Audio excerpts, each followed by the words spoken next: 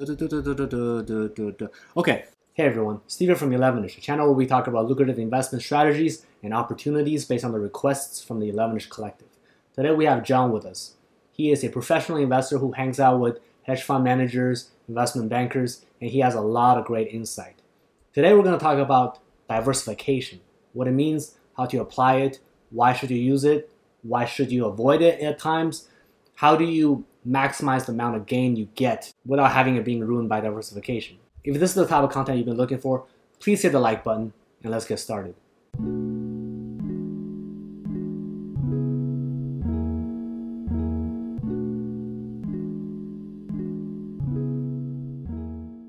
One quick caveat I want to point out is that my stupid camera missed recording the beginning bit of the video, but the audio is worth listening to. There's a wealth of knowledge in this entire content. Then the video is going to kick in. So please stick around. I promise you it's worth it. Let's get started. Today we have John with us, a professional investor. We have the fortune to have him with us because I want to talk about diversification. What does it mean? How do you apply it? And he is the guy that we want to go to get this information, because he's been doing this for years, professionally, managing millions and millions of dollars. So his opinion has a lot more weight than ours, right? So welcome, John. Hey, Steve. How's it going? Good. So let's just jump straight into it. What is your thought about diversification as a whole? What does diversification mean to you? Yeah, diversification is a good question. So we think about diversification mainly from a few ways. One is, if you're invested in an ETF, you're actually fully diversified. Basically, you're invested in pretty much every single stock in the S&P or the underlying index that it tracks.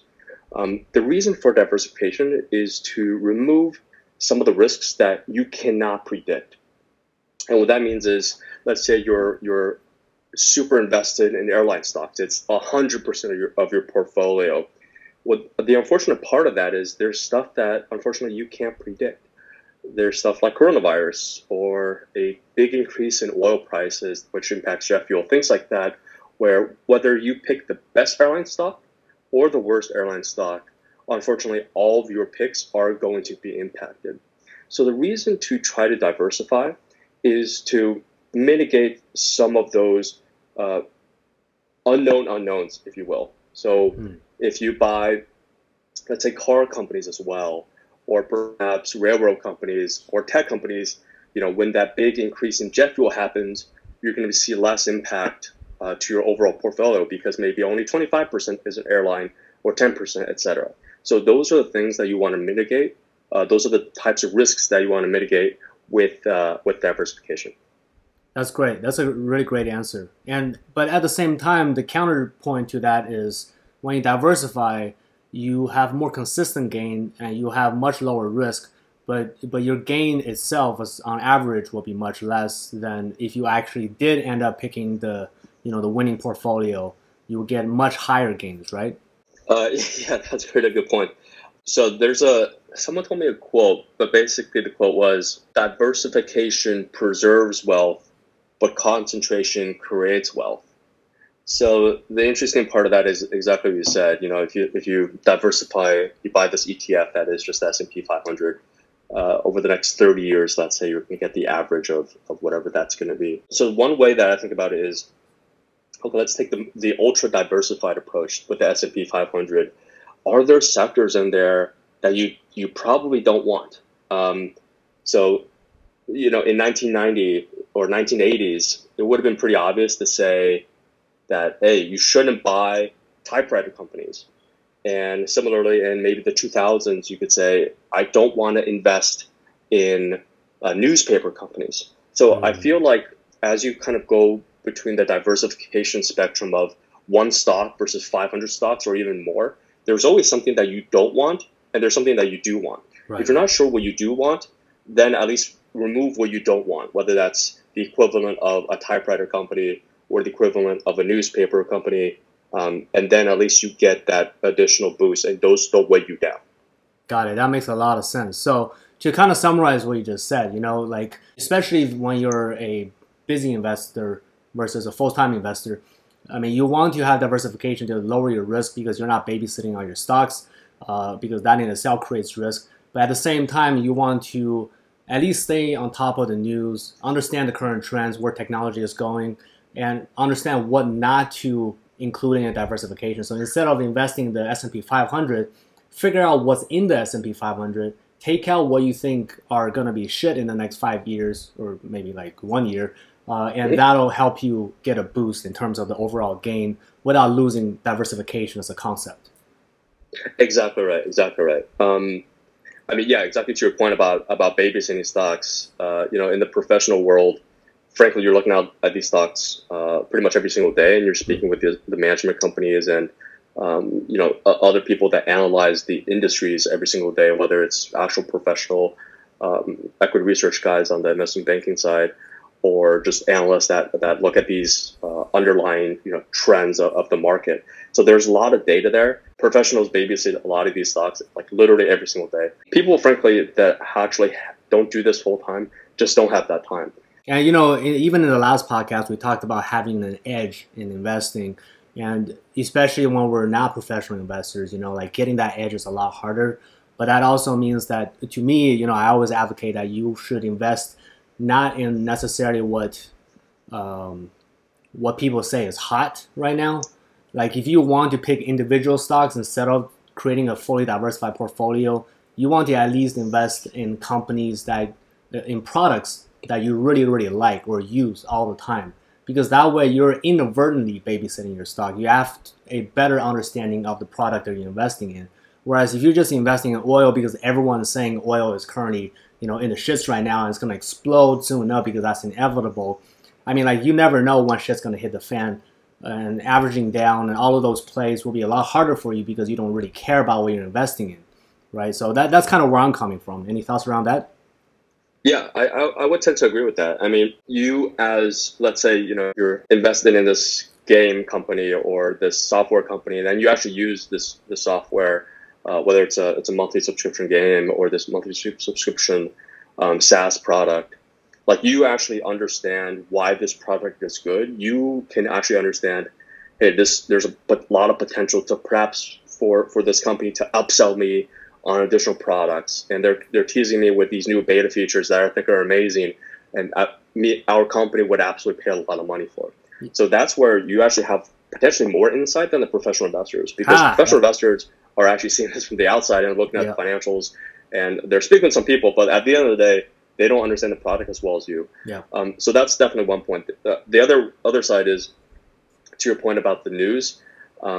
Generally, when you see a lot of things in the news, a lot of people probably have already bought. It's not always true, but you don't want to necessarily buy into the hype. You definitely do want to think about, would I buy this even if it weren't in the news? Is this still a good price to get in without it being in the New York Times or Bloomberg or some other random article? Those are two really, really important factoids. I'm really glad that you confirmed my approach in investing as a whole, because I created this channel where a lot of times an investor comes to me and say, talk about this ticker, right? And I do think there is value in us talking about individual tickers, because we have the opportunity. There's a wealth of resource to talk about what a stock is, and then you as the investor yourself can do additional investigation because that's something you're interested in. That's why you're asking me about it, right? So between A and B, you should have at least a little bit of an edge. That's why I created this channel.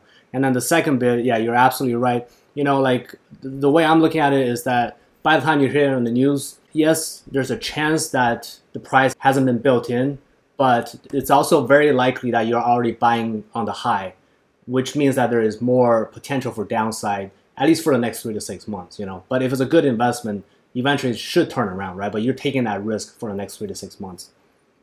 Yeah, actually, what's also interesting about our channel is it seems like a lot of people are asking about some of the smaller caps. Yeah. And actually, on that point, there's generally less investment knowledge of smaller cap names.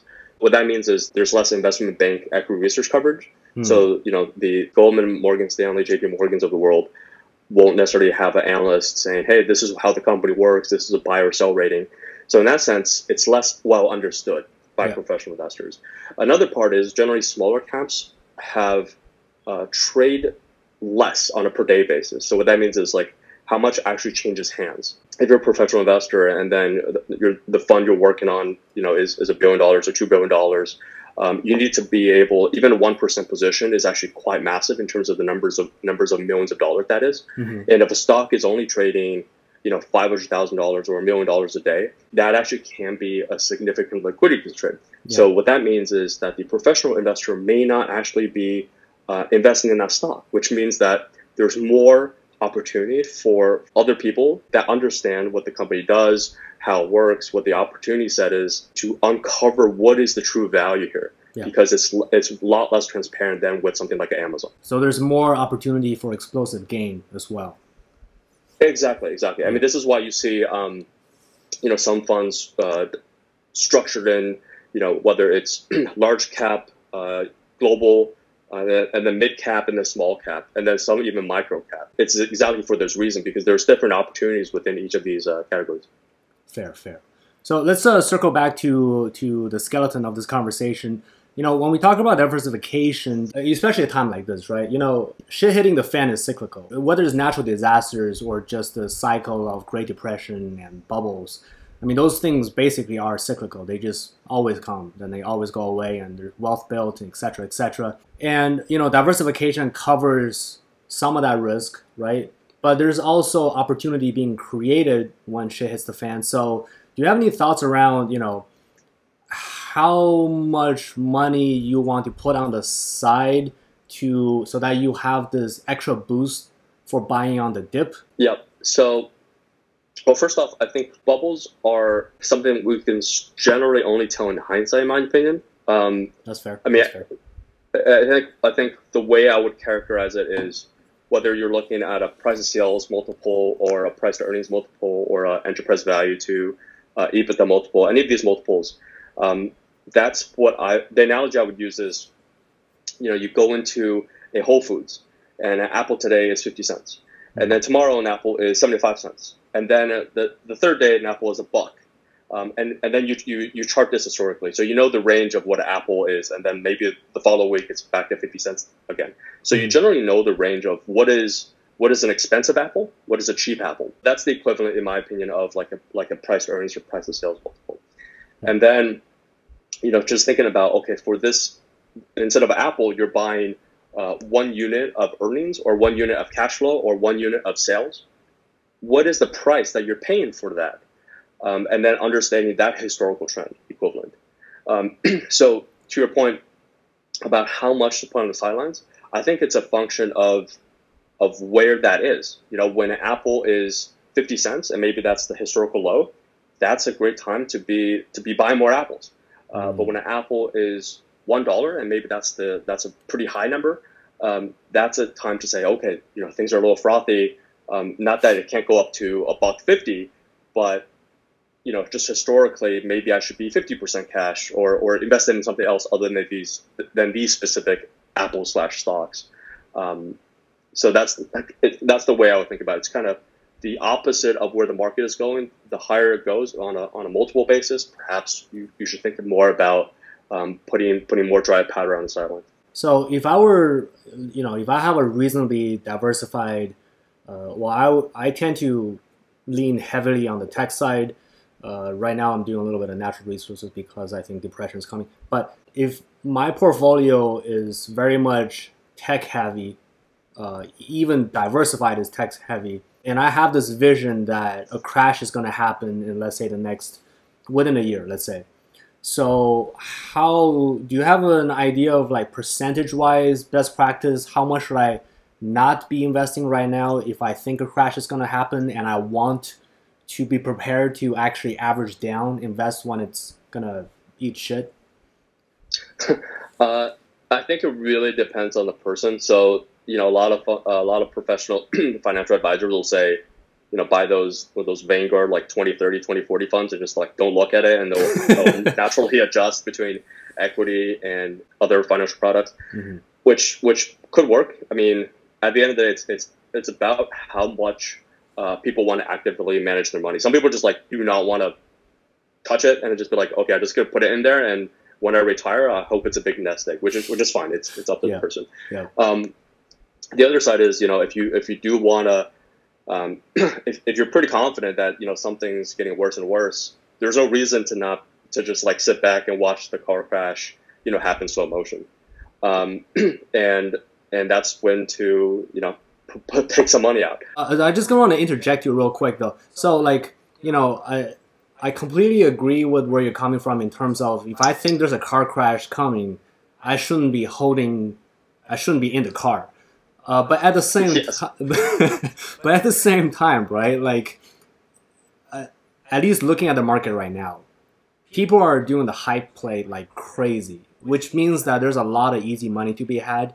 And my perspective is that if I invest in companies that have good fundamentals and business value and the value advantage of these companies, if they make sense to me, then I can jump on the hype wagon. But at the same time, worst case scenario, if I end up holding the bag while the dip is going on, they'll eventually cover because they have good fundamentals. That's why like I feel like there's still value to be gained, but at the same time, I feel like the shit can hit the fan at any time. You know what I mean? So this is why I'm still holding the bag. I think that makes sense. I mean, to your point, like let's say there's a stock that you really like, and in a normal environment, you would be like having $100 in that stock. Yeah. But you know that in the short term, there's also some type of other trading angle to it, whether it's hype or some type of catalyst. Yeah, I mean, there's no reason if you're okay with it, there's no reason to not trade it a little bit. Maybe instead of your normal $100 position, maybe it's $150 or something. Just Yeah. So there's two parts of it. One is kind of like the super long-term portion of your portfolio in that stock, Yeah. and the one is the kind of shorter-term trading angle in that stock. What are your thoughts around reading? I mean, like, I don't know if you saw the news, but there's at least one guy who turned a $30,000 Roth IRA into $1 million. Did you see that article? I did not see that. in 3 months. And Jesus. yeah, and I mean, as far as I can tell, he's basically option trading his ass off, and I mean, like, I can only assume he's doing it naked because otherwise, I don't know how you can grow so fast. Yeah. I don't know, right? I didn't see the specific details, but like, where am I getting with this? I mean, do you think there's value in reading candlesticks? Technicals. Yeah, exactly. I will just take a step back. So I actually did the first level of this kind of certification thing called the CMT. Mm-hmm. After I did it, it wasn't obvious to me that it was the most worthwhile thing. It might be for other people. I think it's called Chartered Market Technician.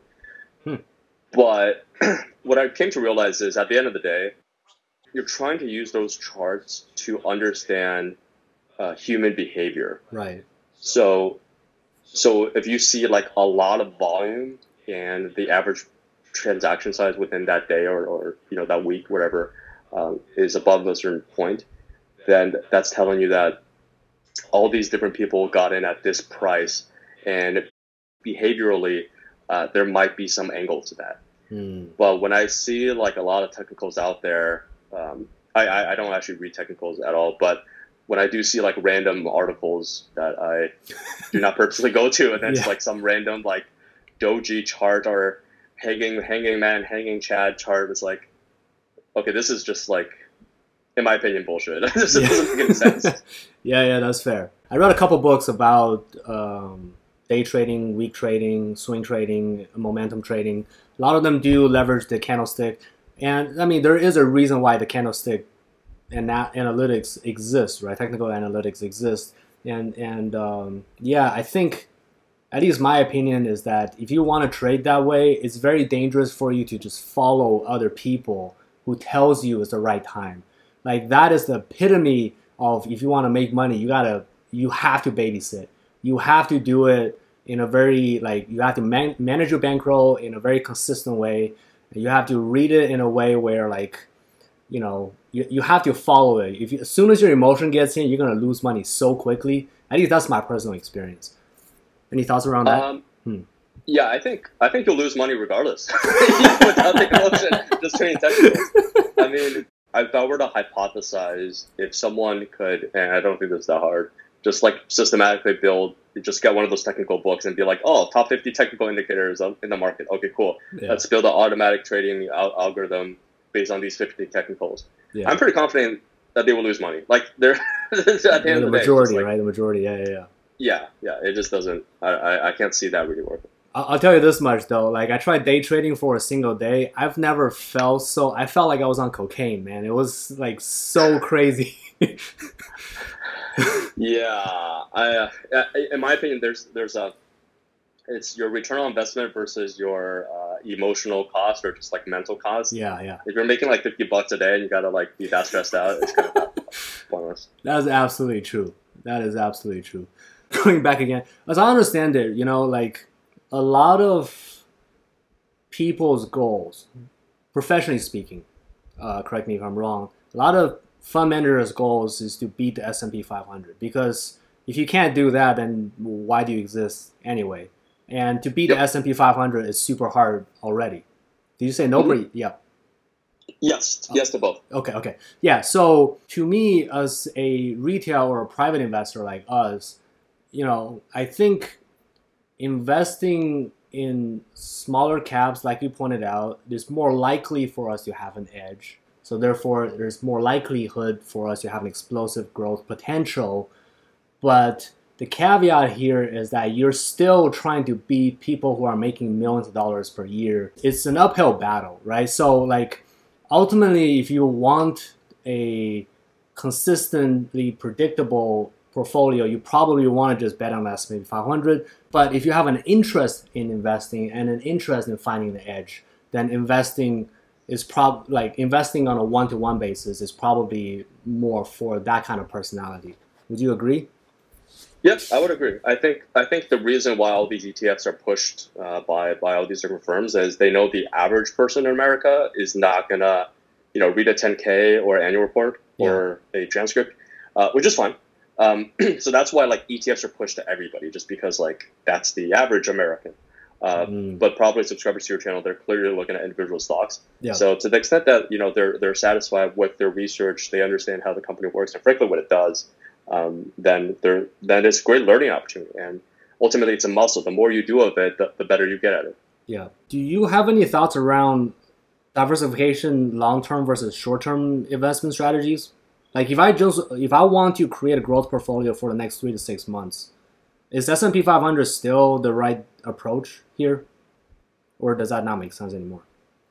I would say there's also other ETFs based on sectors, right, and also based on market cap size. Yeah. So if you even just those two basic kind of dimensions, you could think about, maybe there's an ETF on S&P 500 or U.S. stocks that are large cap, mid cap, and small cap, and you might be of the opinion that actually large cap is gonna do better than small cap potentially because the big cap guys are still pumping out a lot of cash and they still have money for advertising versus smaller companies maybe are more cash strapped, so they're actually going to pull back on advertising and growth rates can slow down. That might be a hypothesis, and that might be a reason to pick large cap versus small cap. Another dimension is obviously the sector. So whether it's something transportation related, so that might be rail and airlines, or something like materials related, like you mentioned, maybe that's mining, etc., or energy related. And of course, technology, TMT, technology, media, telecom, kind of related. So I would kind of use those two dimensions. And if you kind of plot all that out on a 2x2 matrix and you just think about, okay, do I like small cap transportation stocks or do I like mid cap technology stocks? I think that might be a powerful exercise to think about once you kind of figure that out, which are the ETFs that I can buy that would be the easiest for that. And if you do want to do more work, then it's like, okay, not just the ETF that I can buy, but what are the perhaps top 3 or 5 stocks within each of these kind of categories that might be interesting to me. That's fair. So we throw a wrench into this conversation because this is actually how I quote unquote diversify, where I fully understand that it's really, I don't think any professional investor will call my portfolio diversified. And what I mean by this is like I look for, and I'm talking about my short-term investment portfolio here. If I think that a particular sector is going to be hot, I'm not buying the ETF of that sector, right? I'm basically choosing what I think, let's say four stocks where I think is going to perform very, very well in that particular sector. And that's all my short-term investment diversification is. Just four stocks, for the best stocks I think they are. Do you think that's a dangerous approach to investing? I think that makes perfect sense, and I mean that's pretty reasonable. Some professional investors might actually just have those top four as their sector weight as well. So that's perfectly normal. I would also note that kind of when you think about winners and losers in between sectors, it actually varies by sector. So within tech, for example, like let's look at search engines, right? Pretty much like a lot of these tech sectors, whether it's search engine, social, etc., the winner takes a significant outsized portion. Yeah. And generally, with a lot of these kind of subsectors, the top 1 to 2 companies will take like 90% market share, and then everybody else has the last like 10% or 5% or even less. Yeah. So I think that's a pretty good pragmatic approach for tech. For some of the more kind of asset heavy sectors, so whether that's airlines or mining or things like that, that generally requires the way that someone gets really big is generally via acquisition. So when you do see a mining company that's like 30% market share, that is probably something that was built over decades from like 100 different companies or something like that. Yeah. So that would be kind of the two bifurcations of choosing the top 4 across different sectors. That's really great insight. Man, there's so many things I want to talk to you about, and I think a lot of our audience are very much interested in what you have to say, because this is helpful in terms of helping us understand how to get an edge and how to invest, financial literacy, right? I mean, this is super, super helpful. So I really appreciate your time. I think the next time we'll probably talk about how to sell. At which point, when you made a purchase, like how do you set that point in which you should feel comfortable in selling your stock, even though your instinct is like, okay, there might be a little bit more money to be had. I think that would be a really interesting topic to talk about. Okay, sounds good. And viewers, if you guys have any suggestions or questions or concerns, please leave a comment so that we can start an open dialogue. John and I will answer your questions as they come. Thanks for your time, and I look forward to working with you next time. All right, take care. All right, thanks, John. See you.